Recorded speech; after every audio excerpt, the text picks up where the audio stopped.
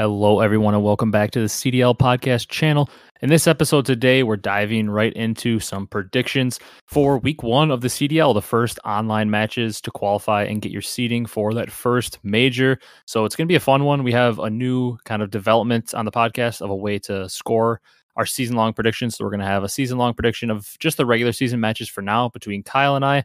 We've also got some news. We got one of my favorite players of all time retiring. I mean, he's kind of been retired for a while, but officially announced it. And we've got some other news, some GA news. Doug falling short of the elite. Almost shed a tear when I watched it happen, but Doug fell short. So we've got a lot to get into in this one, and I'm excited to do so. But before we get into that, Kyle, how you doing today? Oh man, I'm doing well. I don't know. I woke up this morning and saw on the news that my region of Michigan is going to get like anywhere from 8 to 14 inches of Fun. snow this week. So I immediately budgeted in time to go to the grocery store and like stock up on a couple things. Just because 8 to 14 inches, even though this is the Midwest and we're accustomed to snow, like that could be like a 1 to 2 day like Oh, yeah. shut, like quote unquote shut down of like people not going anywhere and stuff. So I just wanted to make sure that I had stuff to get me through the week, and looking forward to catching some matches this weekend. Yeah, you might be snowed in, so that really might be all you have to do is catch some COD matches this weekend. I mean, both of us are used to that in this podcast, though. Thankfully, I'm in Wisconsin, and we really haven't gotten much snow over the past few weeks. I think we're just far enough west that we're kind of missing that storm, but I'm hoping that we don't get any storms like that at all for the rest of the winter. We're almost getting close to being out of it. All right. You ready to dive into some news on this one? Yeah, let's go. All right, so before we get into the retirement, if you guys enjoy this one, be sure to leave a like, comment, and subscribe on YouTube, and follow us on the audio platforms. Like we said last week, we've been gaining a ton of traction, and we really appreciate the support, so we would appreciate it if you guys would do that. But before we get into our predictions, which I'm sure everybody wants to hear because we're excited to get into them, we've got some news, some sad news. We'll start out with Aches formally announced his retirement. This wasn't as like sad as some of the other retirements you see because some of them kind of come out of the blue. This one we've basically known Aches has been retired for the past, really since the beginning of MW when he was benched. He hasn't made too much of an effort to make a comeback. He played a little bit of challengers in Cold War, maybe for like a couple months in the beginning of the game, but then we knew he really wasn't making much of an effort to come back. But he posted a very long announcement on his Twitter. I'm not going to read the whole thing because that would take a while, but you guys can go check it out on his Twitter if you want. Some of the big points from it, though, he talked about his career and all that. Like I said, you guys can go check that out yourself. But then towards the end, he said he accepted a position with game designer as a dev with esports in mind. He can't share what studio or like exactly what he's doing, but he's working on the esports side of a new game in development. So that's very exciting. He's also the full-time co-host for The Flank this year, and he's joining Deserto on Reverse Sweep coming back for 2022, which I believe is just like a show where they pretty much talk about the CDL. But I'm super excited for him. I know I replied, if any of you saw my reply on Twitter, I was just like super thankful for what he's done for the COD community, because while OpTic was the fan favorite, he played a crucial role in growing COD esports as a scene. He like never made content in his career, and he's still one of the most followed players because of just how good he was on stage as a showman, being the villain. So I was just super happy for him for his successful career, and that he's going to be around the COD esports scene because he's super well spoken and he knows what he's talking about when it comes to Call of Duty. He's a 20-time champ, 2-time world champ. So excited to have him still around the scene, and very excited to see what he does in game development as kind of like an esports producer. Yeah, I mean, for me, I thought he was already retired. I didn't know that he hadn't formalized it yet. Yeah, I mean, he So this was, is but like, not technically. yeah, it was a soft, I guess, more than a soft retirement. I mean, to be completely honest, when you're not even playing in challengers, and um, he's hopping on the flank and doing stuff like that, and more or less just being a personality in the scene, I think that's pretty much being retired. But yeah, I mean, nonetheless, anytime you have a ex world champion, multi-world champion at that retiring, Yeah. I mean, it's big news. Nonetheless, and honestly, like he said, he'll be around the scene, being a co-host with Zuma on the flank, different personality. I definitely do, I tend to agree with more of his takes. Uh, he is a little bit more like level-headed, but he does have a lot of like, uh, I don't know, more biased towards like the early COD days as well, like when they had that whole debate about the top were they doing top 10 or top 15 when he was like screaming at Yeah, uh when they were talking about trajectory and yeah, yeah. exactly. Yeah. So anyway, I mean he was definitely like a little bit more biased towards the old timers, like, obviously like Big Timer and stuff. He was like Big T's got to Mhm. be on the list, and talking about all that stuff. But yeah, we'll definitely look forward to having him, listening to him on the flank and stuff. And yeah, I mean, depending on what this whole esports uh, studio venture is of his, maybe we'll see him a little bit more present in that regard as well. But yeah, I don't know, Yeah. excited to see him what he does, full time, I guess, in his retirement life now. Yeah, I'm super excited. I'm just very glad he's going to be around the scene because for somebody like him who wasn't very interested in making his own individual content or team content really when he was playing, I was kind of scared that he might just kind of tail off into the sunset and just maybe work at like a game studio or do something else more behind the scenes and not be so much in the limelight.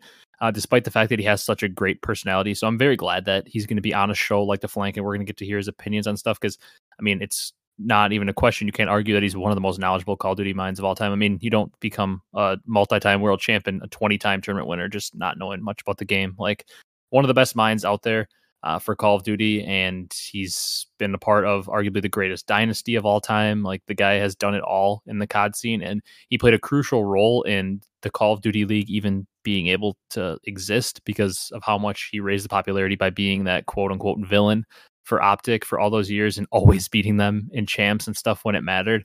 So, I mean, shout out to Aches. It's kind of like the first time we really got to shout him out, like formally for his career because he was, like you said, pretty much retired, but not actually officially announced. So nobody really ever gave him his flowers. So glad to see everybody, even those OpTic fans, they realized how much more fun it was for them to watch Call of Duty while Aches was the villain. Even though he broke their hearts so many times, it wouldn't have been nearly as fun without him in there.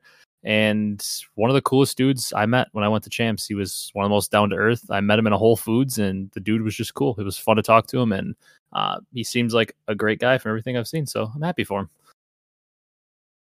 All right, you ready to move on to our other little bits of news before we get on to our GA talk?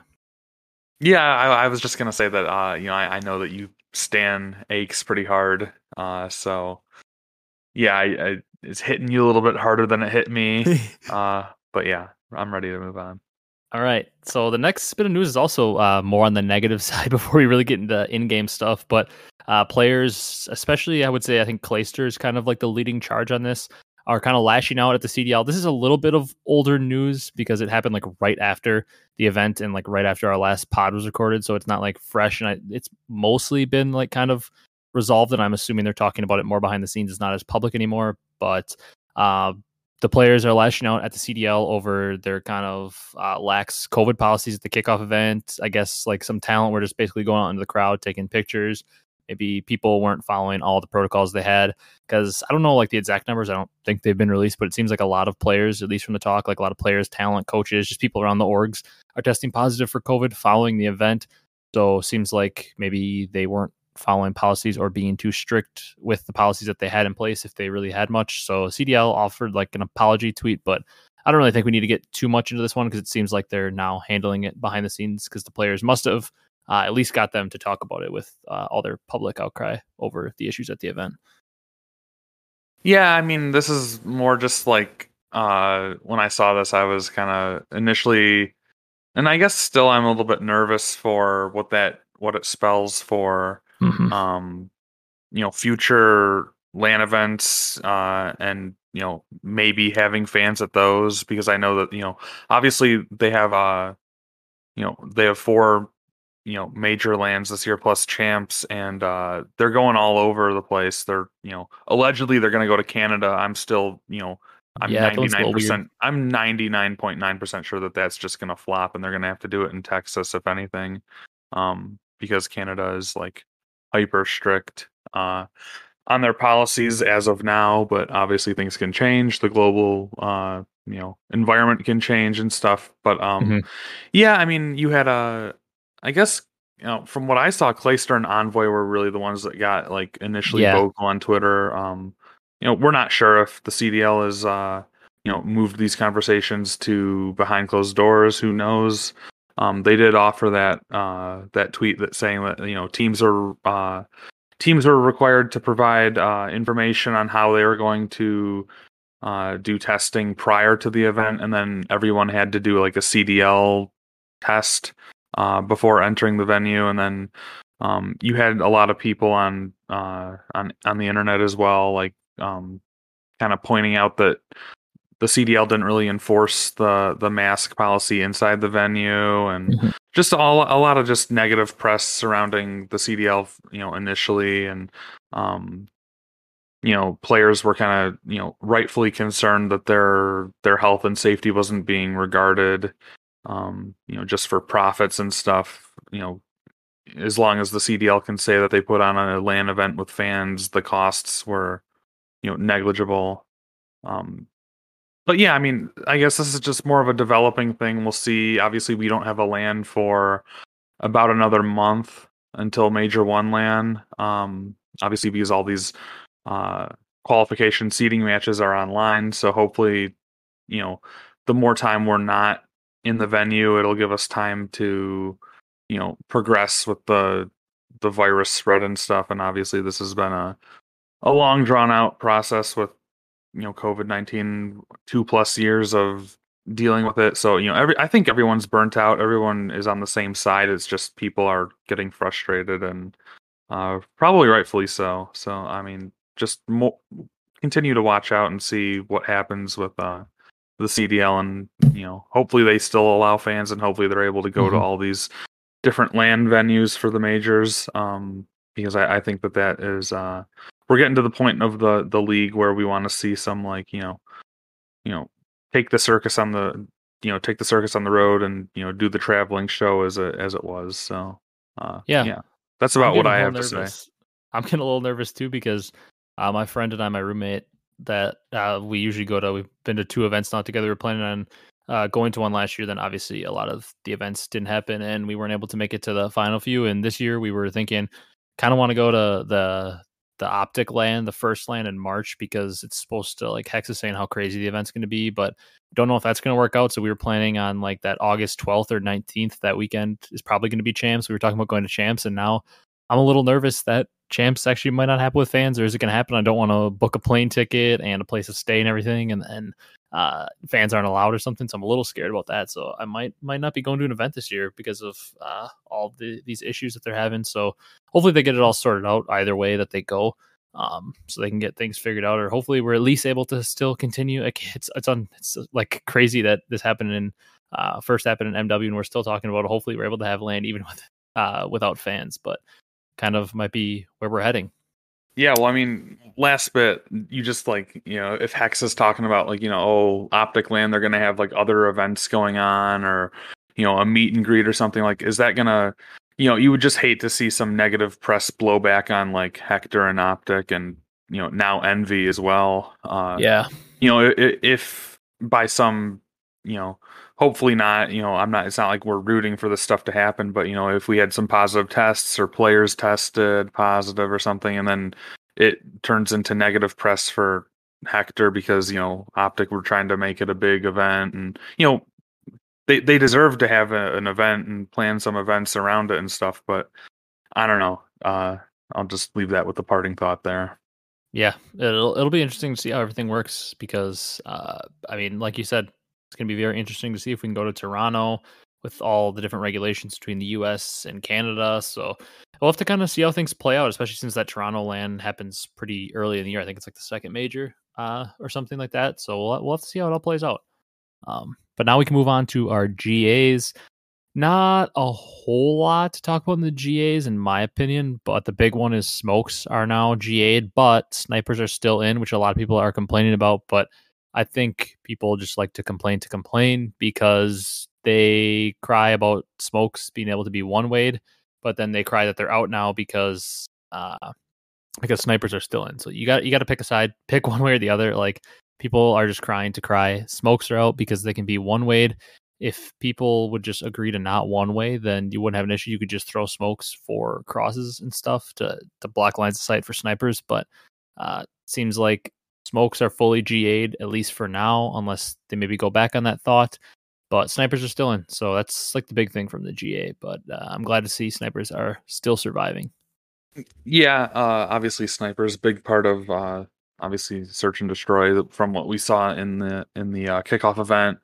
Um, yeah, I mean your point about people just oh, if we could just agree not to use smokes to one way people, then everything would be good. But the minute one person gets like you know they assume that they got one wayed or it looks like they got one wayed by a smoke, then it just causes a big uproar.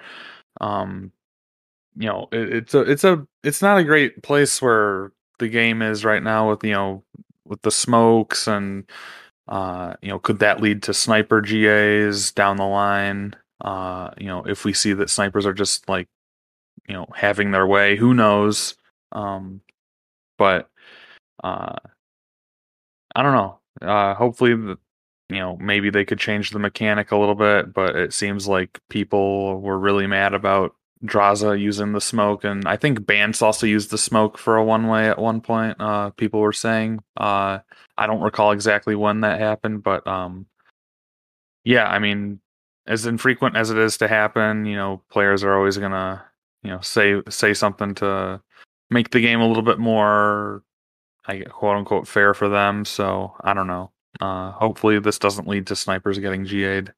Yeah, hopefully they keep it as fair for them and not just what's better for their team, which is what snipers being GA'd really is, let's be honest. If their team doesn't have an elite sniper, they say it's better for the game, but they just know that they just don't stand a chance with snipers in the game because Simp is too good.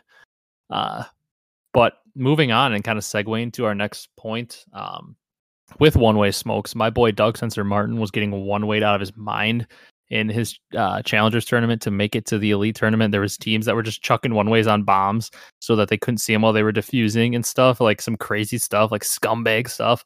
But I wanted to talk about the elite a little bit. There are so many like names and like big names that made it that we don't really need to read the teams because there's 8 teams. It's a lot of players to get through and read, but Doug fell 2 maps short. His team was 1 win away. They played the team that dropped him. The notable names in that team is really Brack, who was kind of a dominant player back in Black Ops 4 in the league.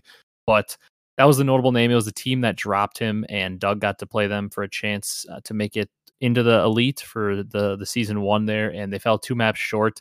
Uh, you know, I really like Doug, but oh my God, me and my friends were talking about this. We were watching the matches. I would have been losing composure if I was his teammate. Like after every map, like obviously there's going to be plays that your teammates make and they make bad plays. They make good plays. Everybody, like Doug included, he's going to make good plays. He's going to make bad plays. But every single time after a map, he would start out by, you guys did this, you guys did this, you guys did this while I'm doing this. And he would like talk about how his teammates were doing terrible things and he was doing everything right and like popping 3 pieces. I was like, according to him, he must have never done anything wrong on the map. And I was like, my God, like if I was his teammate after like a tough loss like that, like you're heartbroken. They were all up and coming, like pretty much no name players, and they had a chance to make it to the elite. Like that's a big deal for when you're first coming up. And like the second after you lose, instead of like talking about what you could do better, he's just blaming everything on his teammates. I was like, oh my God, this is a bad look. I would be losing full if I was his teammates. But I wanted to give one shout out. I mean, Doug played pretty well. That take hit on his team played really well. One of the guys on his team, I believe he's the main AR. His name was Littlefoot. That guy was kind of nasty, but I want you to remember this name. Kyle will mark it down. We'll mark down the date, January 31st, 2022. This guy on Doug's team, his name was Teskey. He will be towards the top of challengers. I don't want to say in the league because that's really hard to get, but he will be by the end of the year on a challengers elite team towards the top of challengers. And I could see this guy making the league in the next few years. This Teskey kid, he's got a little work to do in respawns, but every single search and destroy 12 plus kills without fail. 1v2s all over the place, 1v3s. This kid is disgusting in search and destroy. His name is Teskey. He spelled it really weird. I don't even remember exactly how he spelled it, but that kid is nasty. He'll be at the top of challengers very quick. Yeah, I didn't we'll mark it. We'll definitely mark it down. Hot take by Ryan here that Teskey will be in the league or on a high up challengers elite team by the end of the year and possibly in the league in the next few years. Yeah, I didn't watch any of the challengers elite. A little bit busy with other things. We had football yesterday and oh yeah, the weekend I don't know, just like there was other things to do. Um, so yeah, didn't really get to see this. Obviously Doug having another go of it in challengers. He Not actually getting looked in the really good elite. this weekend too. Yeah, not getting in the elite. A little bit sad for him on the first go around, but I think there's other qualifications throughout the season to get Oh yeah. into. They have shakeups of the elite series and stuff, so obviously not the end of the road for him. Yeah, something to keep your eye on. But as we've seen, breaking into the CDL is just so hit or miss. Like it can happen in spurts, or we could go like months without anybody moving or anything. So it's really just more like you have to kind of really have your nose to the grindstone. If you're a player, and then even if you're a fan too, you just got to be passionate about watching and following challengers, because at any moment you can get guys like your insights or your standees coming up, or other people like that. So Yeah, Doug definitely wasn't the most notable team to not make it. I actually was like looking through and stuff like God RX and Pander and Vickle, like the hottest prospect in Challenger right now. That team didn't make it. Uh, there were some major teams with like some really established players that had won cups already and were considered top two teams. Like I believe, I can't remember who it was, but it might have been the God RX team. But there was like one or two teams that were like people were considering top three teams, and neither of them made it into the Challengers Elite. Like it was a crazy stacked bracket. But it was interesting to see how all that went down and how many good players actually missed out. It just shows how deep the challengers pool is in the NA with how many good players there are. So now we're basically ready to move into our predictions. I thought this piece of news was good to save until right before our predictions because it goes hand in hand with them. And that's CDL Intel posting just a few hours ago, posted the full list of where teams and players are playing their online matches for. He has the cities listed for some. I saw somebody in the comments on that saying, like, can't you just list the cities? But he said he's unsure of the exact cities a lot of them are playing from. So for some of them, it just says the state. But I can read them off here quick. He has OpTic is playing from Texas, FaZe Atlanta, Rokkr Minnesota, Thieves LA, Ultra Toronto, Mutineers Florida, Breach Boston, Gorillas, Subliners, and Surge all from Texas, Ravens from North Carolina, and then Legion unsure, not sure where they're playing from. I believe he said they were playing from Texas last year, so maybe that's the same. Otherwise, we're not fully sure. I think they might have had some people playing from North Carolina in the past as well. So not fully sure where Legion are playing from, but we don't have to get too much into this. It's just something to keep in mind when we're making our predictions, because we've heard that Florida with the internet might struggle a little bit. Even Ravens from North Carolina, like it makes a big difference because we know Texas is kind of like the hub of internet, and Atlanta seem to be pretty good, as well as Toronto. They seem to do fine, but like teams playing from like Minnesota and Florida, the Mutineers and Rokkr, and even Boston playing from Boston, or the Ravens playing from North Carolina, something to keep in mind. They may have a little bit worse connection, which we know in an online format can kind of affect it. So just wanted to mention that maybe we could factor that into our predictions. But if you don't have anything to say about that, we can jump right into our predictions.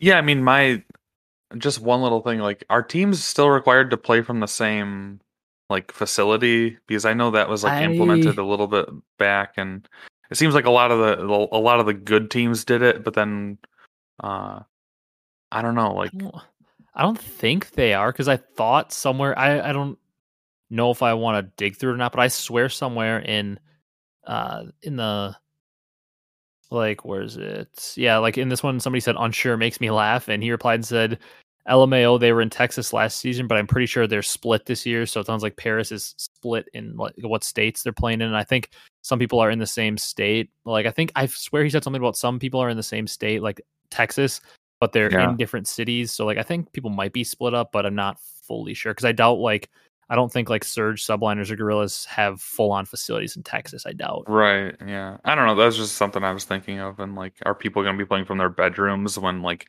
you have OpTic playing out of like the Envy or the Hex quarters or whatever? So I don't know. Yeah, it'll be interesting to see. But All I right, would well, I would assume they're playing from different locations. all right, well, I'm ready to move into predictions then if you are. Yeah. So we've got our predictions. We're going to do them obviously week by week. This will just be week one. And we have a little bit of a scoring system we want to go by, so we can kind of give you guys an update on our predictions and how they're going. As of right now, we're not fully sure how we're going to account for the majors. We'll probably just keep them separate, because it's obviously so much harder to add up points for that, since like matchups are dependent on who wins, and like you may be predicting a matchup that might not happen because your team that you expected to move on might not move on. So we're gonna probably score the majors separately, but for our regular season picks for each stage, we're gonna keep track of points. We're gonna do +1 for a correct result. So let's say it is FaZe versus OpTic, and we pick FaZe. Let's say I pick FaZe, I get +1 if FaZe wins.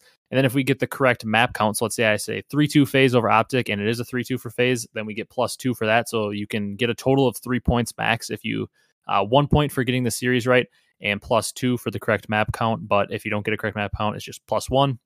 We're doing 0 for the wrong result because we don't want to get into a situation of like, oh, -1. And then eventually the score at the end of the year is just so low because you could just cancel yourself out. If there's 10 matches, you get 5 right, 5 wrong, you just get 0 for the week. It won't lead to a higher score, which would be kind of boring.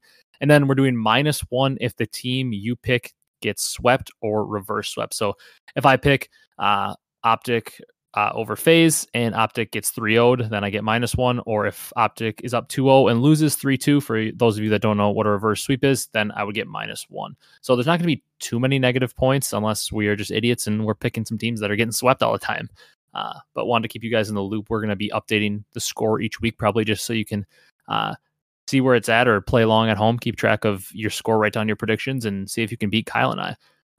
But that's basically the formula we're going with, and we'll update it as we go along. So we can dive into this first week of matches. We've got 3 on Friday, 4 on Saturday, and 3 on Sunday. The first matchup being a pretty interesting one. It's, in my opinion, at least a very close matchup, maybe one of the harder ones to predict, and that is London Royal Ravens versus the Florida Mutineers. Oh, man. Yeah, this is a tough one. I don't know. I'm just still I'm kind of low on the, I guess honestly on both of these teams, or I'm not like super high on any of these teams, but I'm gonna go ahead and give the edge here to Mutineers, just based on what we saw in the kickoff, and I don't know, it might take London a week or two to warm up, but I could just be like BSing. I don't know what I'm talking about. I'd go ahead and pick Mutineers. I'd go 3-2 here, Mutineers. Okay, I am gonna say we're gonna flip on the first one right away. I've been kind of a London stan for all of you listeners. I've had a lot of faith in them, and to me, my confidence in London is definitely lower than it was to start the year because I'm unsure how fast they're gonna be able to start. But my confidence in Florida is also not like crazy high after the kickoff. A lot of people kind of liked what they saw. I wasn't super impressed overall. I'm going to say London, but I was thinking London 3-2. So we're both going with the 3-2, but you're going Florida. I'm going London. To be honest, though, this is a very tight matchup to me because I think both these teams are in that like 8-11 range of trying to prove that they belong more in contention for the playoffs. I think they're both more towards the bottom, but I'm very intrigued by this matchup. We've got some rookies on both sides, and I think this is a fun match to start out. I think all 3 of the matches on Friday are pretty fun. Yeah. But I'm going London 3-2. You're going Florida 3-2. So we're already split. So we'll have a different score at the end of the week, most likely. All right. Match number 2. And another intriguing one because it's 2 kind of question mark teams. Like we thought maybe Boston on paper wasn't so good. They come out, they look pretty good. We thought Gorillas was really good on paper and they look pretty shaky. So this is one I'm really not sure because I felt like you'd asked me like a week or two ago, I would have been like LAG all the way, but I don't really know this one. I think this is another 3-1, 3-2 candidate, but I'm not sure where I'm going to go. Are you pretty set on this one, or are you also in the same boat? I was kind of thinking that this whole like Crone announcement of where Boston's going to be playing out of the Northeast. We have LAG in Texas reportedly, so I don't know how the Boston internet is and what server they're going to be connecting to. You could go down a whole rabbit hole there of what's going to happen there.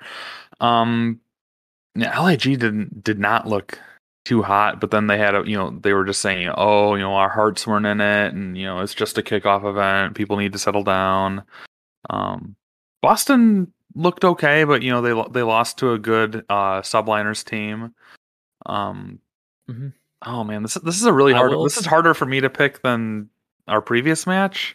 I will say on this match though, like you were saying, like the connection might matter with Boston playing in the Northeast.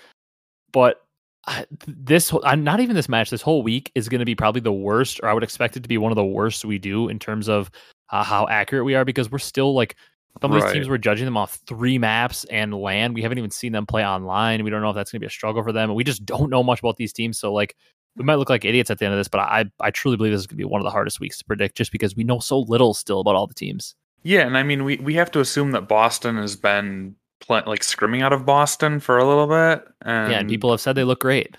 Yeah, so oh man, this is hard. I'm gonna still say LAG are gonna struggle. I'll give Boston a 3-1 here.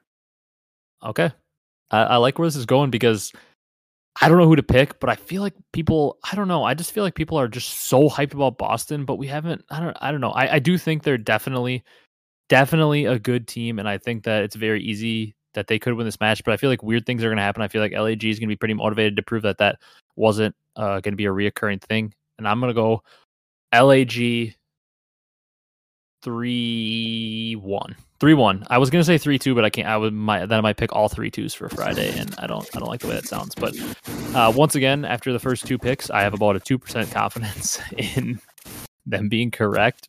But I don't know. I just feel like there's a world where LAG comes out and wins this match, because I do think on paper they're more talented, but Boston has reportedly looked better online. So we'll see. But I'm gonna go LAG 3-1.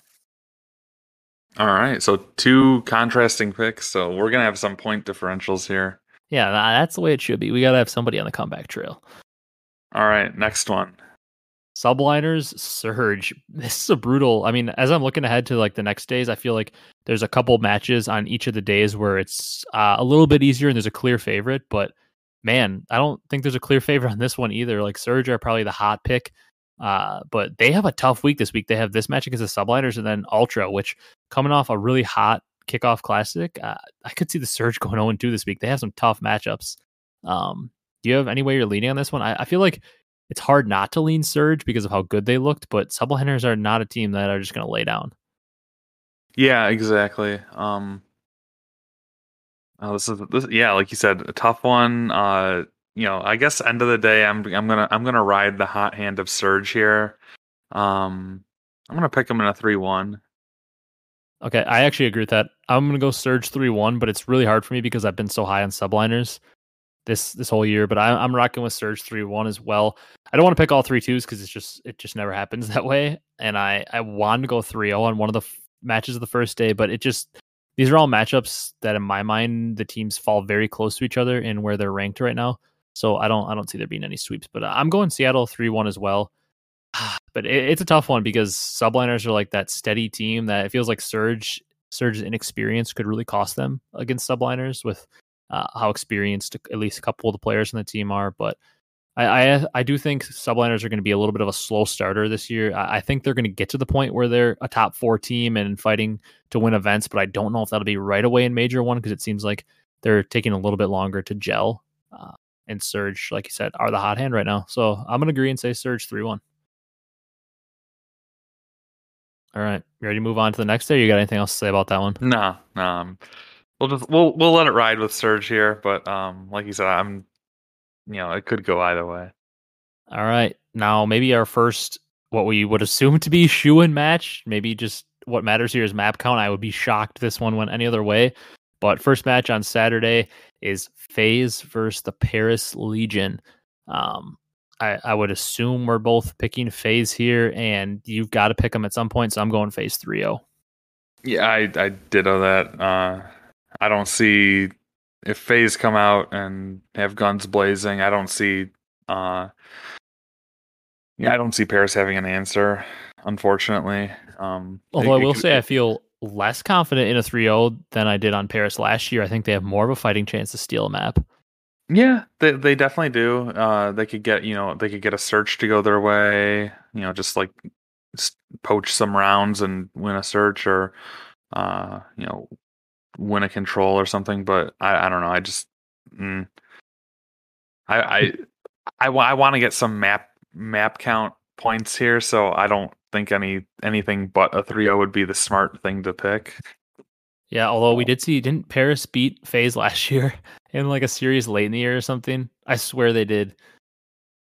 I'm pretty sure they beat them like a 3-2 or something. Because I remember Scraps and them going crazy, or they lost a close 3-2 or something. They almost beat them.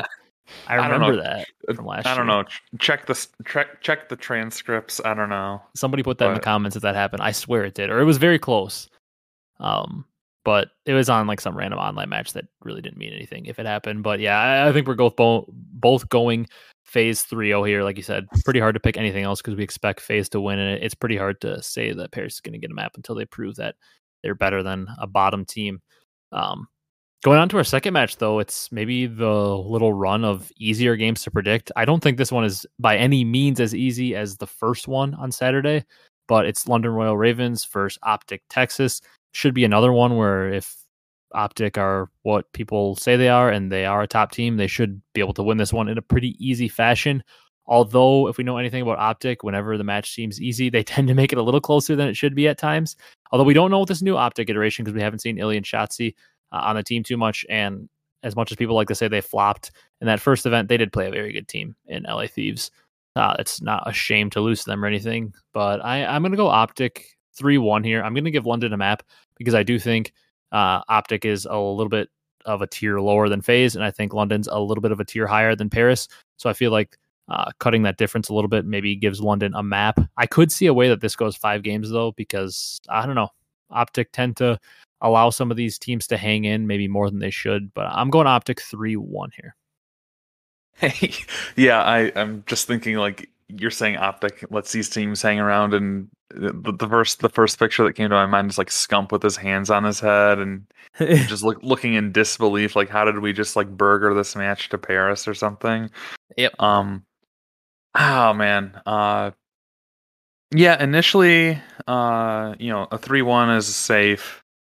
I'm gonna go bold here and say OpTic just like come out and like don't leave any doubt in people's mind, at least in this match. And they're gonna sweep the London Royal Ravens. I like that pick because I mean this is a weird matchup because usually you're in the 3-0, 3-1 or the 3-1, 3-2. Like you have a way that I don't know, at least where my mind goes when I think of a series, I'm like, okay, this is going to be a close one. Do I think they'll get 2 maps? Or I'm like, this is going to be a blowout. It's a 3-0. Maybe do I think they'll get a map on this one? I can literally see what you just said happening. OpTic comes out, they're motivated like they are early in the season. A lot of times they blow them out, or I could see OpTic doing their late season thing and letting a team hang in longer than they should. So I mean, who knows where it's going to go? But we're both picking OpTic to win, so we're on the same page there. I wonder if any of us are going to get negative points this week for a sweep. One of these teams we pick. Like, what if Paris sweeps FaZe? I feel like we should both just get -5 for that. But if Paris sweeps FaZe, I'm going to quit the podcast, and you're going to have to go solo again. So I mean, I would be shocked if they somehow like pull off a map or 2 more than we thought because we picked them with 0. But if they sweep FaZe, I mean, then maybe people will start to hit the panic button for FaZe. All right. Third match of the day, another one. This is why I said Seattle has a brutal week this week. They play Toronto Ultra. One benefit maybe going their way is this is Ultra's first and only match of the weekend, so maybe they'll be a little bit colder, not having a match under their belt. I don't think nerves will get to them at all, though. Ultra are the defending kickoff champs. Haven't seen them drop a series yet this year in the very, very limited amount of series we've seen, but Surge versus Ultra, in my opinion, probably the matchup of the day. One that I'm very excited to watch. And I'll be honest, you've gone first for a lot of the predictions, so I'll go first to this one. I think Ultra are going to win it in a 3-1 fashion. It's very hard to bet against Ultra right now against maybe any other team but FaZe just because they're FaZe, but Ultra looked fantastic in the kickoff. They've shown no sign of slowing down. We know how just fundamentally sound they are, and if there's one thing I think you can make an argument for Seattle, it's that maybe their fundamentals will break down a little bit since they're a little more inexperienced. So I feel like Ultra's strength and their fundamentals and communications is probably the Surge weakness, because we know Surge are plenty talented, but I feel like maybe their inexperience could be their weakness, and that's something that Toronto will absolutely exploit if you're not playing fantastic and impeccable as a team. So I feel like Ultra is a very, very good matchup for Surge, and we also saw them beat Surge 3-1 in the final, and I think we're going to see a repeat of that.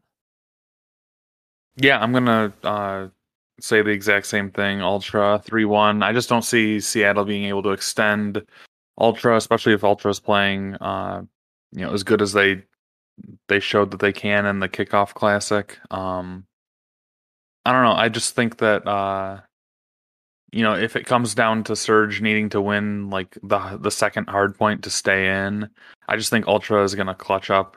Yeah, I also think Ultra would win a map 5. I think they're the better Surge team. Yeah, if for it came down to sure. that. But I'll go ahead and I'll go with Ultra 3-1 as well.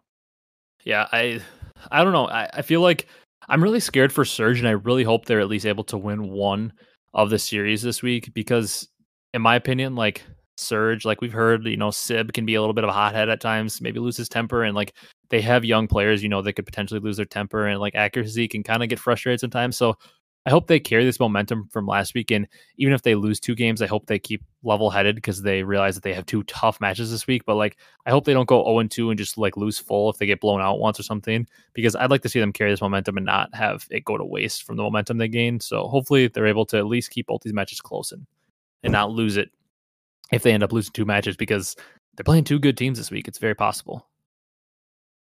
All right. Last match of Saturday, Subliners, Gorillas. Man, I'm just intrigued to watch all these because we're at the point of the year where we just don't know who teams really are. So it's really fun. And this is another one of those matchups of teams that on paper coming into the year, we thought, man, these teams have potential to be top teams. And maybe they're both starting a little slower than we expected. I feel like this match is kind of a trap match. It seems like Subliners is the pick. They're definitely the favorite, but I don't know. I feel like this is Slasher versus Crim is always a very motivated matchup for both sides. They very much like to beat each other. So I don't know. Are you leaning one way? I'm assuming you're probably leaning Subliners because they're the favorite. Yeah, I think if this was a LAN match, we'd have a different story. We might have a different story with like how many maps this could go.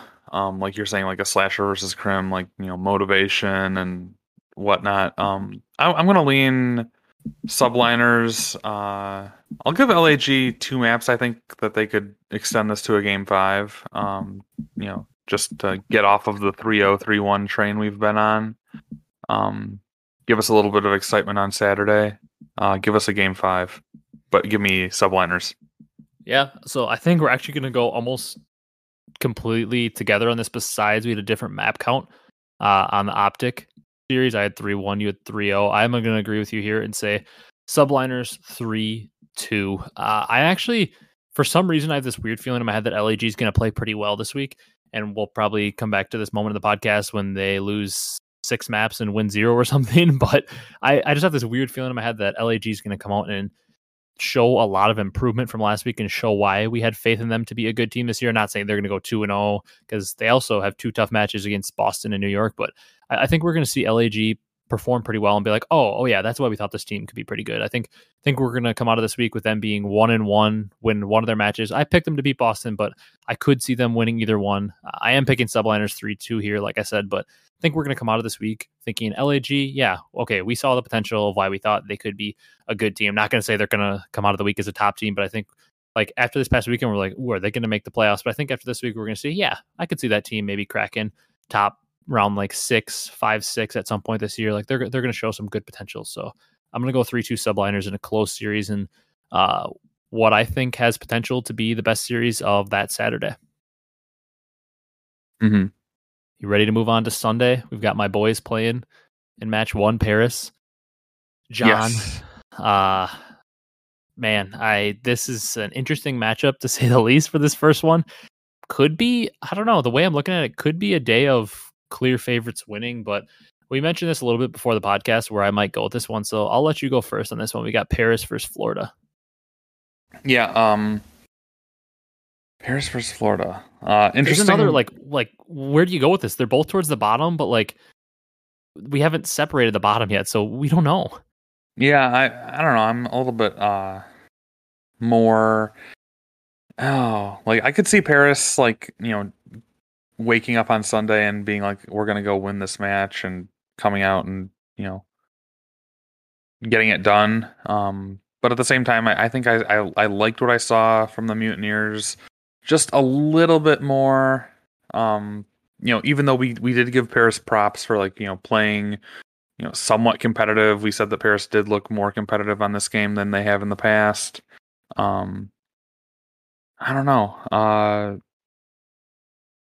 Oh man, I'm kind of talking myself in circles here. Like, who do I want to pick? It's a tough one. All these matches in the first week are so tough. Yeah, but I'm gonna go Mutineers 3-1 here. Okay. I don't know, just a gut feeling. I have no other better reason to say that. Yeah, I mean, we talked about this a little bit before the podcast where I might go with this matchup, and I just like to be bold and random, and this might be the 1 week of the year I can actually pick Paris before we watch them finish the year like 4-36 in match count. Uh, so I'm going Paris. I'm going 3-2. I think Donnie Temp is going to drop a double-digit kill number in the final map 5 search and destroy, and I think Paris are going to win 3-2. I'm picking Florida to go 0-2 this week, and they're playing 2 bottom teams, so that's probably not going to age well. They're probably going to end up going 2-0 or something, but I'm picking Paris 3-2 here. I think, at some point this year, Paris is going to win some matches. They're not going to lose every match. Even last year, when I would argue they're probably worse than they're going to be this year, they still found a way to win, I think it was 6 or 7 matches in total out of the 30-something they played. They found a way to win a few. They're bound to find a way to win a few more this year, and I feel like most of their matches they won were early on, because I remember people actually not having them bottom of the power rankings early in the year when they were 2 and 3 in one stage and stuff. They looked a little better. I think this is the time when teams are figuring stuff out. I think they have a new level of consistency they're going to be able to find, because Tyler Fellow is a very good player. I think Donnie Temp's a pretty good player. It's just a matter, in my opinion, if John and Decimate can hit any kind of form or be steady, because I think Fellow is very, very underrated, and a lot of people would agree with that. Also, everybody knows how I feel about Temp. I think his skill ceiling is ridiculously high. It's just a matter of, does he ever have a talented enough team around him to unlock that, or to make him fit? I think Paris are a team that is going to be a little more steady. It's going to be hard to blow them out because of the veterans on the team. And I think in a series against a team like Florida, who's maybe a little younger and inexperienced, and just frankly also towards the bottom of the league like we'd expect, I'm going to go Paris 3-2 here, because at some point they got to win some matches, and I'm going to bet on this week. Very fair. Very fair. I mean, it's going to be pretty hard to pick them against any other teams besides maybe London and Florida. Yeah, exactly. I mean, if you're gonna go with Paris, you might as well ride them this weekend, right? Because who else do we expect? We thought maybe Boston would be towards the bottom. Well, they look pretty good. We thought Surge might be towards the bottom again. They look pretty good. You got FaZe, Thieves, OpTic, Rokkr, Subliners. It's going to be hard to pick them against any of them. I mean, you've really got the battle of Europe maybe with London and Florida as of right now, until we see maybe some other teams fall towards the bottom. So if there's any time to pick Paris, it's now. Hopefully they aren't the team that gives me negative points if they get 3-0'd, which could very easily happen. But I feel like I want to have a reason to root for Paris this weekend too, because I don't want to see them get bullied the whole year. All right. Second match of the day.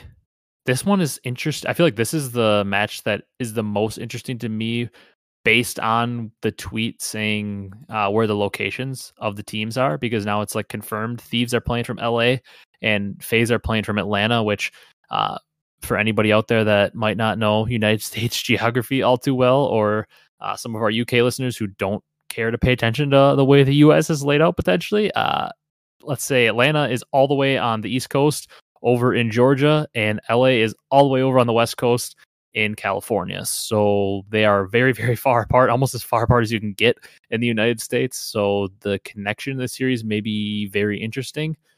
So I'm a little bit nervous for Thieves, because I think talent level, I'm still got to give it to FaZe. But in terms of the connections being posted of where players are playing from, this is the match that maybe impacted the most. Do you have a way you're leaning with this one? Yeah, I mean, every time we think that, obviously this is should be a powerhouse matchup. Obviously, Thieves looked really good at the kickoff. Everyone expects FaZe to be the best team in the game again this year. So, by all accounts, this should be a this should go to a game 5. If you're just looking at it oh yeah, give us a game 5, round 11, yada yada yada. But every time it feels like we have one of those, it ends up falling short. So I'm gonna have this ending in 4 maps and going FaZe's way. So FaZe 3-1. Yeah, I like that prediction. I like where it's going. I do think Thieves are a team that has the talent to go gun for gun with the FaZe this year. Not saying they're going to be better or consistently beat them or anything, but I do think this year, Thieves, talent-wise on paper, they're not a team that's just going to get blown out of the water like some of these teams are with FaZe, where you just see the talent and you're just yeah, they just can't compete unless FaZe has a terrible day. I do think Thieves have the level of talent that is good enough to compete if they're having a good day, that they can make a run at FaZe. But Oh man, it's just tough this early on. I feel like FaZe is like they're always kind of like the measuring stick, like the team you measure yourself against, because until we see otherwise, we're going to say that FaZe are pretty much the best team, the defending champs. On paper, they have the most talent once again this year. So it's tough to pick against them. I do think Thieves are going to hit the point where they're up there, but I need to see Octane and his boys not lose full when they're playing online from LA before I'm really ready to consistently pick them. It's very unfortunate that we only see. I mean, I know there's weeks where teams are only going to play one match. Another team playing in this next match. Minnesota also only plays one this week. There's going to be 1 week where each team only plays one match because of the way the schedule is. But it's very unfortunate for a team like Thieves that your only match is against FaZe. So you are pretty much almost bound to go 0-1 in the week. But I'm going to agree with you and say FaZe 3-1 on this one. I do think Thieves are good enough to get a map, but it's almost impossible for me to pick against FaZe until I actually see them struggle. And I'm not really ready to just give Octane a win as he's playing online because he's playing from maybe a worse location this year. And we've seen how much his teams have struggled online. So we'll see. I hope that I'm wrong. I hope this is a very competitive series and we see maybe somebody take down FaZe and make them vulnerable. But I feel like FaZe is bound for a 2-0 week this week. And I'm going with them 3-1 as well. All You got right. anything else in that matchup? Are you ready to go to our last matchup? No, just too bad that we didn't get to see the LAT Bachelor House and well, I guess not Bachelor because they're all kind of with people, but nonetheless like the LAT Bachelor pad and in Frisco or Dallas or wherever, like Octane and Kenny were saying that they were going to do, but obviously probably would have been really expensive for the Yeah. Thieves, and even though they are a rich organization, I don't know if they're really willing to pony up to fly back and forth from LA to LA to Dallas every weekend to play matches. And obviously, like we were just talking about all the COVID stuff, and is that really the best thing to be doing? So who knows? But yeah, yeah. I mean, I think FaZe just has FaZe will have their number this weekend, but not to say that Thieves can't be. Obviously they only get to play one match this weekend too, so Yeah. they'll have to wait to show their dominance. Yeah, it's a tough team to play if you're only playing one match in the week in your first match. Tough team to play, but at the same time, it could be the best team to play because if they come out 1-0, they're going to be on top of the world and feeling very, very confident. Yeah, or maybe it's just like they get their hard match for this qualification out of the way. I don't know if we know the entire like forecasting who else they're playing in their qualification. I haven't looked that far ahead, like week 2 and 3, who they're going to be playing. But yeah, it'd be interesting to see. Is this going to be their hardest match, or are they going to have to play like are they going to have to play like New York and OpTic and people, or I don't have that in front of me, but it would be interesting to see. Yeah, it definitely would be. I don't exactly know because I know they said the matches are more like random this year. It's not like how they picked groups last year and stuff. So it'll be interesting Right. to see how that works. But final match, it is Kyle's team versus the People's team. Minnesota Rokkr versus OpTic Texas. Another intriguing one because I would venture to say, and I think you'd agree, that OpTic would be the favorite in this match. Minnesota have struggled a little bit. OpTic has been known on scrims to be one of the better teams so far in this game. I would say on paper, OpTic has more talent. However, if you're a fan of Call of Duty long term and a fan of history, I can't think of a player who has OpTic's number more. I mean, besides the GOAT, Aches probably has him the most, but Attach, that guy has OpTic's number at all times. He's like, if Aches is OpTic's Grim Reaper, Attach is the assistant right behind him at number 2. He's maybe now OpTic's number 1 Reaper now that Aches is officially retired. So you think, OpTic is the better team on paper. They're the team that's looked better this year than Minnesota, but there's one thing to put doubt in your mind, it's Attach, because that dude will just always beat OpTic. It seems like he beat him with FaZe in that grand finals when he ran through his artillery for the greatest round 11 clutch of all time. I mean, Attach has OpTic's number, so this match, for any of you that maybe think it's a shoo-in for OpTic, I wouldn't be so fast. I'm nervous about Attach because he, like I said, tends to beat OpTic a lot, it seems like. Yeah, what are you thinking here? I still think I want to go OpTic because I do think they're the better team, and I am a person that fully buys into the Attach hype and that he's clutch and he has OpTic's number. which is why I'm going to give them more maps than I think people would say when you look at the teams on paper. So I'm going OpTic 3-2 in this matchup, but that makes me very nervous because every time Attach goes game 5, I don't know what the stat is, but I bet you Attach has won definitely more games than not, but I bet you he's won like 60% or more of the games he's gone or series he's gone game 5 with OpTic. I mean, that's like a random weird stat, but it seems like he never loses a game 5, and especially against OpTic, like the dude's unreal. So I do feel like I want to go OpTic 3-2 just because I think they're the better team. But man, it's a lot harder than it should be to pick because this Minnesota team I feel like is like going to be team game 5. I feel like they're going to have the best game 5 win percentage of any team. Yeah, that's interesting. Or I mean, not unexpected. I shouldn't act like I'm surprised, but yeah. I This don't is know. I'm a gonna. tougher one than you would think it should be. Yeah, it is. I mean, and obviously we saw Rokkr. They didn't look terrible in their one match that they played. They did get. They outslayed New York big time and lost. Yeah, they did get summarily beat. Obviously a 3-0. But obviously we only saw him play 3 maps, and people are maybe a little bit lower on Rokkr. They didn't make any changes, and they're kind of coming in with this. They're kind of putting teamwork and chemistry over, maybe making a change in the off season. So people naturally slotted them maybe like 1 or 2 spots lower. I just think on online though, like, could Rokkr pull an upset out? Maybe They definitely could. I put it closer to a 50-50, especially since it's just the opening weekend and teams are still figuring out like what their vetoes are going to be and what other teams vetoes are going to be and what other teams like best maps are. I don't know if I'm sure the statisticians have been keeping track of like scrim results and what they're losing to teams on and what other teams are dominating on. But yeah, I digress anyway. Give me Rokkr in a 3-1. I don't mind that pick at all. And they are your team, so you kind of got to support them a little bit. Yeah, I don't even think it gets to a game 5 if Rokkr are going to win this. Maybe it's just me being a little bit overconfident, and maybe if we did get to a game 5, Attach, like you said, clutching up and having OpTic's number. But I'll be a little bit more bold than even just picking Rokkr to win. I'll pick them in a 3-1. Well, and like I was saying with Paris, if there's a time of year that teams that are maybe not as good as other teams are going to upset them, it's going to be now because teams aren't as polished. And like, will OpTic probably separate themselves towards the top 4 as the year goes on? Yes. Will they probably be ahead of Rokkr in the long run? Not for sure, but I would think at some point, like they'll be clearly viewed as a better team than Rokkr. But like we said with Paris and like some of these other matches, I don't think at some point I think we're going to be picking Paris to lose every match. But now, you could see them maybe beating a team like Florida because it's earlier in the year.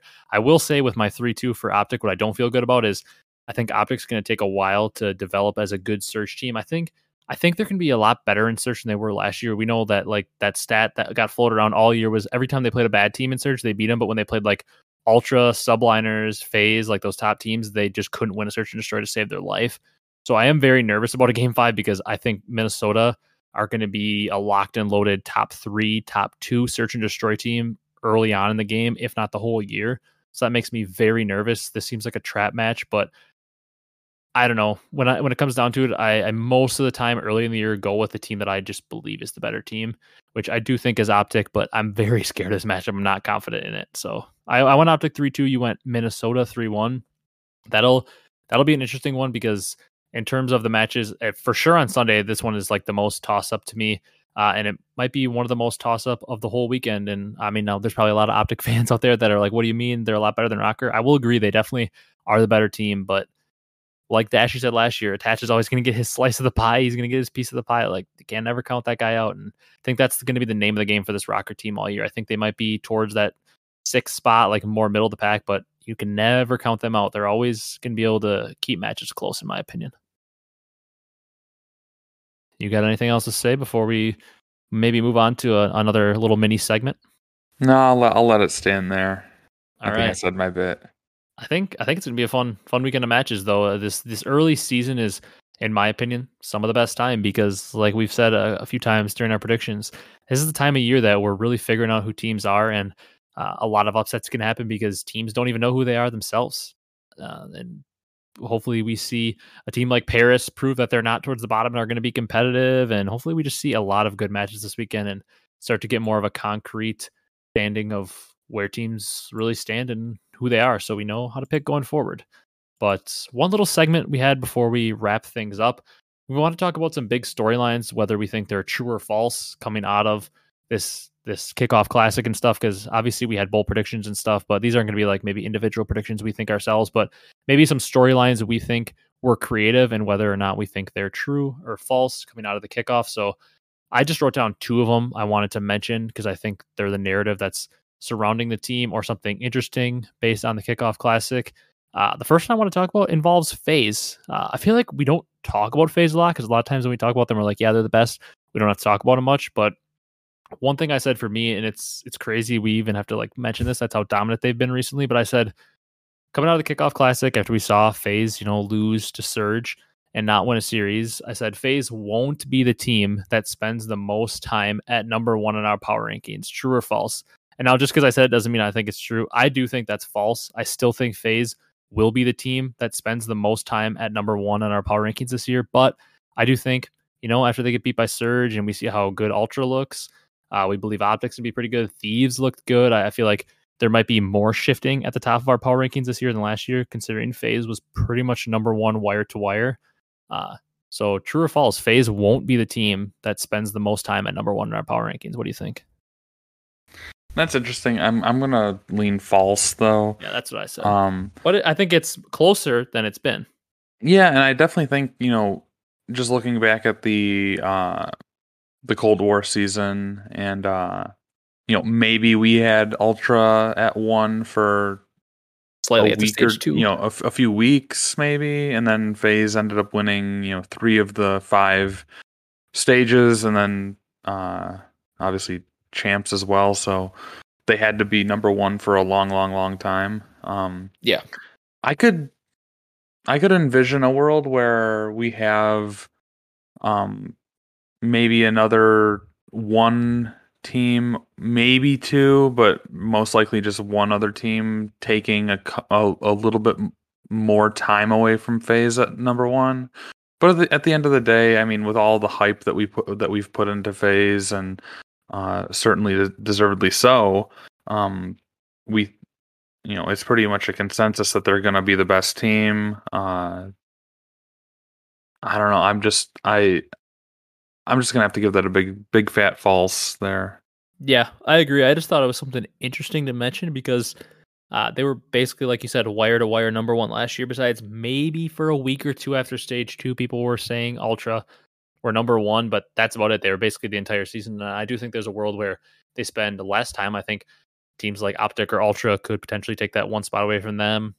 And you've got other teams that look solid like Thieves and Subliners and Surge. Maybe if they're able to make that consistent, they could find themselves up towards the top and take it. But I would agree. I think FaZe is going to be the team that spends the most time at number one again this year. You got one to offer up?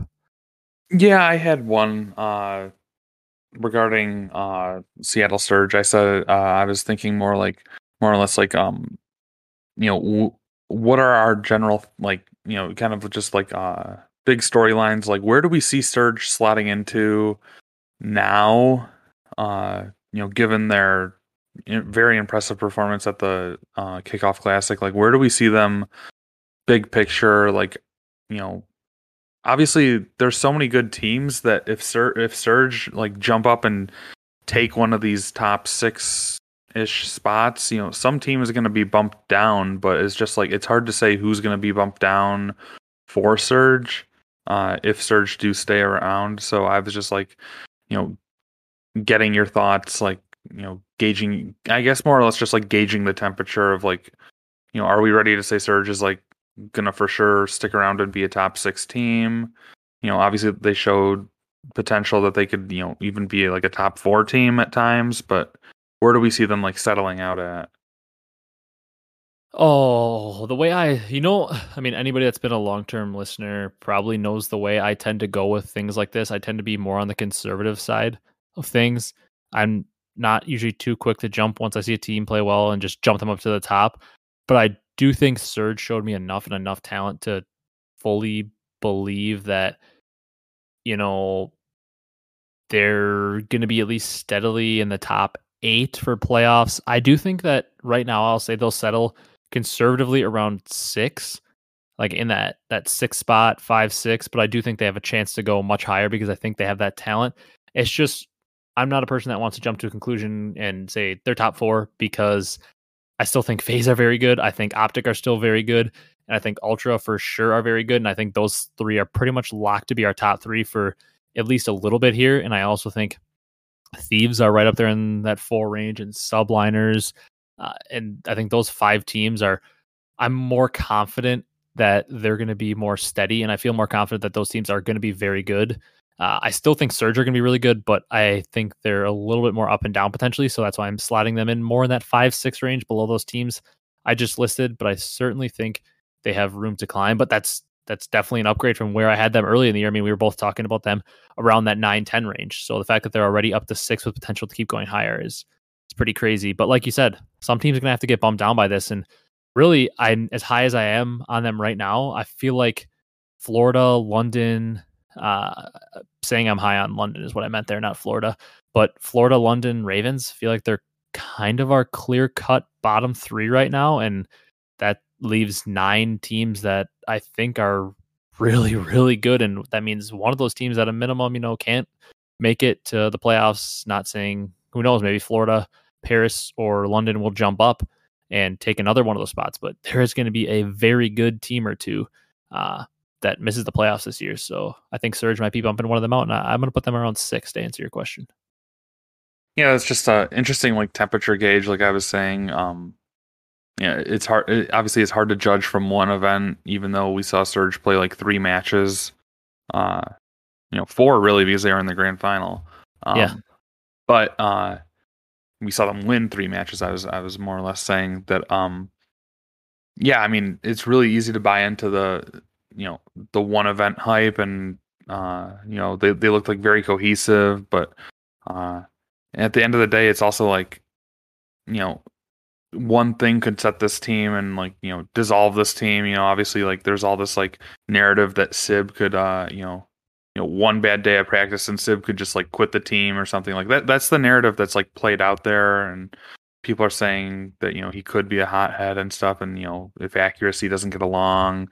But all those things seem to have been like almost kind of put to bed, or seems like they're able to put like the gameplay above personalities and stuff. So I'm definitely a little bit more, I think I'm gonna agree with you on the conservative side, like putting them around like the 8, 7, 6-ish spot. And I agree with your bottom team analysis as well. It's just hard right now until we see like some matches. It's hard to say like what team in that bottom tier of the top 8 would be bumped out, or that we could say would be like confidently bumped out. Like maybe it is like a Rokkr or somebody that we don't think are necessarily like world beaters at this moment that might get like slotted out. But yeah, it's hard to say. Like it could be. I think it'll definitely come down to a point where Surge are going to be like kind of like a first 4 in or last 4 out kind of thing. Mm-hmm. Using a college basketball analogy. Yeah. I think that they're still going to be a bubble team at the end of the season, just because there's so many other good teams that we think are, just have that more consistent aspect to their, where they're going to slot in. Yeah, I fully agree with that analysis there. It's like the team that is the hot pick right now, and they're the hot commodity, but you don't just want to jump the gun so soon on them to be all in, because you want to see a little more, and that's hopefully with them playing 2 good teams this weekend. Hopefully we get a more clear picture. I feel like after this weekend, we are going to have a lot clearer picture on where we think they are, unless they go like 1-1 and fully split maps. But that might also kind of solidify them as more of that 6 range team if they play 2 good teams in Toronto and New York, very tight. I had one more little storyline going into the year though to discuss before we wrap things up, and it also involved Seattle. And I feel like this one is kind of consensus now, but it's still interesting because I know we're both people that don't like to overreact, and I think some people might be just like giving this guy the award right now, and that's where this one's going with Seattle. I said Pred will be the rookie of the year because I feel like that's the big talk right now heading out of the Kickoff Classic is how good Pred looked. But I just wanted to see what your thoughts are on that. Will Pred be the rookie of the year? Kind of obviously, I believe you picked him to be rookie of the year in our early I season, so I did. would assume now you're not going to change that since you already picked that. But I mean, I feel like people are shooing him in as the rookie of the year, and I will say just to caution that is if London picks it up, it's probably going to be because Nasty or Gizmo pick it up. So they're obviously still in the running. Dave Patty looked pretty good this weekend. If Florida picks it up, he could be in the running. You still got Yeez on the bench. I mean, our top two rookie of the years last year weren't in the league to start, so you could have some guy come out of challengers. And then I feel like the other one that nobody's talking about is Sib. If Seattle is as good as we say they are, that means Sib has to be playing pretty damn well. And he looked good this weekend and showed flashes of crazy potential. So I will say, as of now, Pred will be the rookie of the year. I will say that's true. I think he's probably the favorite. I don't know how he couldn't be, but I will say people are almost like shooing him in and just penciling him in as the rookie of the year. I think the biggest threat to him right now might be his teammate Sib, because if Florida, or if not Florida, if Seattle is that good, that means that both of them are probably playing pretty well. And I would think that Sib has the talent to do that. I mean, like I said, the London guys, maybe Dave Patey, they all have chances, but I don't know. It'll be interesting because the rookie of the year might not be in the league because Standy and Insight were far and away the top two candidates last year, and both of them were not on a starting roster to start the year. So I'll say true. Pred will be the rookie of the year, but I'm very cautious about that one. Yeah, I mean, the issue is though, saying that the rookie of the year might not even be in the league. Like, do we see a team that is going to consistently perform really, really well? You know, having that early season struggle and making that change, obviously Rokkr wasn't in a position where they were going to bomb out of the league and stuff. You know, they were playing mediocre, and then they decided to take a risk and go with Standy, and it paid off huge for them. And same with Ultra, like they, you know, I don't think anybody was going to say Ultra were going to like miss playoffs and, you know, not do anything, but they, you know, they benched, they benched Methods and brought in Insight, and you know, they ended up winning a major. So I don't know. I have two teams in mind that I actually thought of for that exact reason that I can offer up. First team, London, with Harry being on the bench now, and people already talking about Zero being benched just to go fully young. Seems like an Insight situation. And if Harry comes in as the main AR, could be a potential guy that could come in. Obviously, there's Yeez, but everybody knows that that's not a shock answer. The other one I thought of was LAG. Could be like Rokkr from last year. You know, if they're struggling and they're going to want to make a change. We know that, you know, they might not be shy if Slasher and Gunless aren't getting along. They might not be shy to switch one of them out. Hook has obviously been swapped in and out of a lot of lineups recently. Maybe that will happen again. I would say they're a candidate to be like the Rokkr from last year and potentially switch someone in. But who knows? That is way down the road. But just for teams that could potentially bring somebody in, because we know somebody is bound to bring in a Challengers player, or at least a few teams are probably bound to bring in a Challengers player at some point this year. We never thought it was going to happen last year, and it did. So at some point, it's probably going to happen. Who knows if they'll actually be Insight or Standy level, because that's obviously MVP caliber players last year. So that's pretty hard to say they'll be at that level. But so you're agreeing Pred will be the rookie of the year. You're saying that's true for now? Oh yeah, mark that down, Pred rookie of the year. But like, my thing is like, if one of these teams brings in a Challengers player, like they could be like Afro level good or whatever. Like all this jazz about like you know, setting the world on fire. But like, if your team doesn't perform well, I just don't think you get the consideration for being rookie of the year. Exactly. So, and maybe a sport you do because you can just put up crazy numbers, but in COD, no, because with only 12 teams and it's so results driven, and it's not like rookies can come in with a talent level of a veteran or even better. It's not like a sport where there are a lot of things to learn that will help you at the game, but like when rookies come in, like it's not like they have like a 15-year career where they're meant to develop for the first 5 years until they learn how to win. Like you're meant to win instantly right away in COD, no matter what your team makeup is. You're trying to win instantly. It's not about like you get 15-year vets and you get a mixture of vets and young guys. Like when you come in, you're expected to win no matter your age. So, I mean, it is a little different for sure. You have to win in order to get Rookie of the Year. But I don't have any other like storyline things to get into unless you have any more you wanted to. No, I mean, I stand by all of my, preseason, hot takes and predictions. Like, obviously it's early days still. I don't know. I mean, at least if you just wanted to like go full bore kickoff classic, you would say that, Ultra are going to win every event and Phase are going to bomb out. And so, I mean, obviously a lot of the stuff is just like very premature and irrational to say. So, I don't really have too many other, predictions or storylines specifically like from what we saw, and I think we highlighted some of them in previous episodes too of like what we're looking forward to this year. So yeah, I'm just ready to watch some matches that not now nobody has an excuse for losing a match. They can't say it doesn't matter, or that it's not for any points or whatever. Everything matters from now on. So I'm excited to have that false narrative out of the way.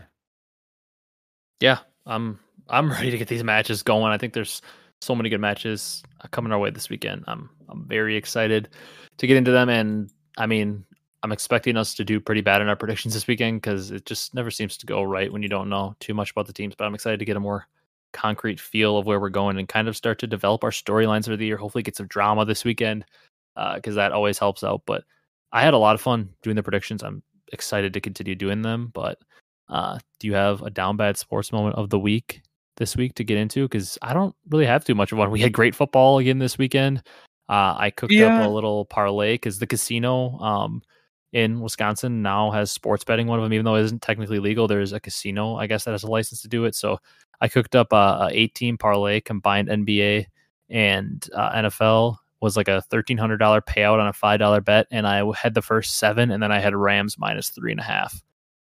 And they won by 3 points. So the Rams missed out by 1 point on cashing me like $1,300. So I was kind of down bad about that. But I mean, I don't know. I didn't really have too much to say because none of my teams are really playing. And it was a great weekend of football.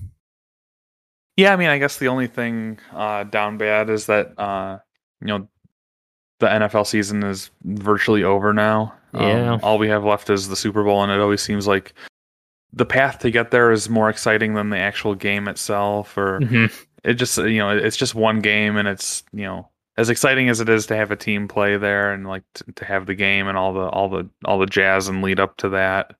Yeah, I mean, the last 2 weeks of playoff football have been so good that, maybe we're destined to have an incredible Super Bowl that comes down to, the last few drives or something. I think that would be poetic ending. Go Joe Burrow. I'm totally 100% on the Bengals wagon. I mean, not even for the fact that they're playing against Stafford and the Rams and the super team.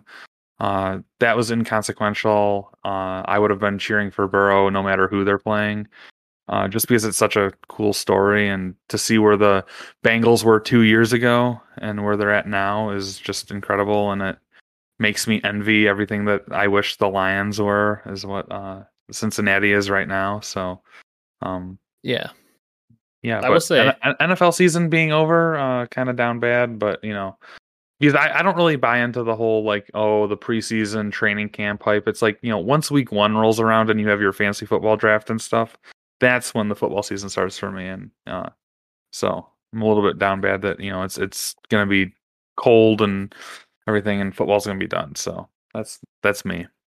Yeah, I fully agree with everything you just said. I also kind of am on the Joe Burrow train. I'm not really like pulling for either team heavily, but I'm kind of on the Joe Burrow train because watching him right now in year 2 reminds me so much of Andrew Luck, the number 1 pick that was kind of touted coming out, and he's running for his life behind a very subpar offensive line, just like Luck did. He definitely has better weapons than Luck did, but he's kind of got a lackluster defense and no offensive line, running for his life back there, just dragging his team along. Obviously, he has some pretty darn good weapons around him in the receivers and Joe Mixon. They have some playmakers on defense, but they're probably a below average defense overall. they haven't been crazy, but Joe Burrow's been kind of dragging them along. He reminds me of a young Andrew Luck when he dragged some terrible Colts teams to playoffs. And I don't know. I like watching him. I think it's going to be a pretty good game because I think I'm a little scared for Burrow, though, because that Rams defensive line and pass rush is pretty elite. Aaron Donald is arguably the best player in the NFL. And Von Miller is also a very good pass rusher. Leonard Floyd, they got a lot of good pass rushers. And the Bengals offensive line is one of the worst in the league. They give up 9 sacks against the Titans, who don't have a very good pass rush. Pretty absurd. So I'm a little bit scared for Joe Burrow's life because I can't imagine it's very fun to have Aaron Donald running full speed at you, barreling down as you're trying to throw a pass. I think I'd probably be flinching and just laying on the ground so he wouldn't hit me, but a little scared for Joe Burrow. But like you said, it's almost more exciting if your team isn't in the running for the Super Bowl. The lead up to it is almost more exciting than the game.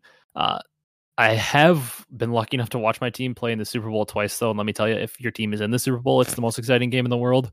But yeah, I would agree. The road up is almost more entertaining for the people that don't have a dog in the fight. But I got nothing else on that if you're ready to wrap this one up. Yeah, let's go ahead. All right. So this was a fun episode. Obviously, this is our first regular season predictions on the year. We talked about that points standings that we're going to do. I'm very excited. I love doing predictions. They're fun to talk about because we just get to randomly give our opinions on Call of Duty. And I mean, the fact that we even have a very small platform to do that is pretty awesome, in my opinion. But that's going to do it for this one. If you guys enjoyed, please be sure to leave a like, comment, and subscribe on YouTube. We've got a lot of momentum going on there, as well as the audio platform. So if you want to listen on Spotify, Anchor, or any of the audio platforms you can think of, you can go ahead and do that as well and leave a 5-star review. We greatly appreciate it. But that's going to do it for this one. Look forward to watching all the matches this weekend. Comment down below your predictions. Maybe you guys want to play along with us and use that scoring system we have and kind of compare and see how you're doing this year. Drop your predictions down in the comments. We look forward to reading them. We like all the interaction, like we always say. So we greatly appreciate you guys watching, and we will see you in the next one after the matches to discuss what all happened this weekend and potentially discuss how great or how poor Kyle and I predicted. So that's been it for this episode, and we will see you in the next one. Thanks for watching, everyone.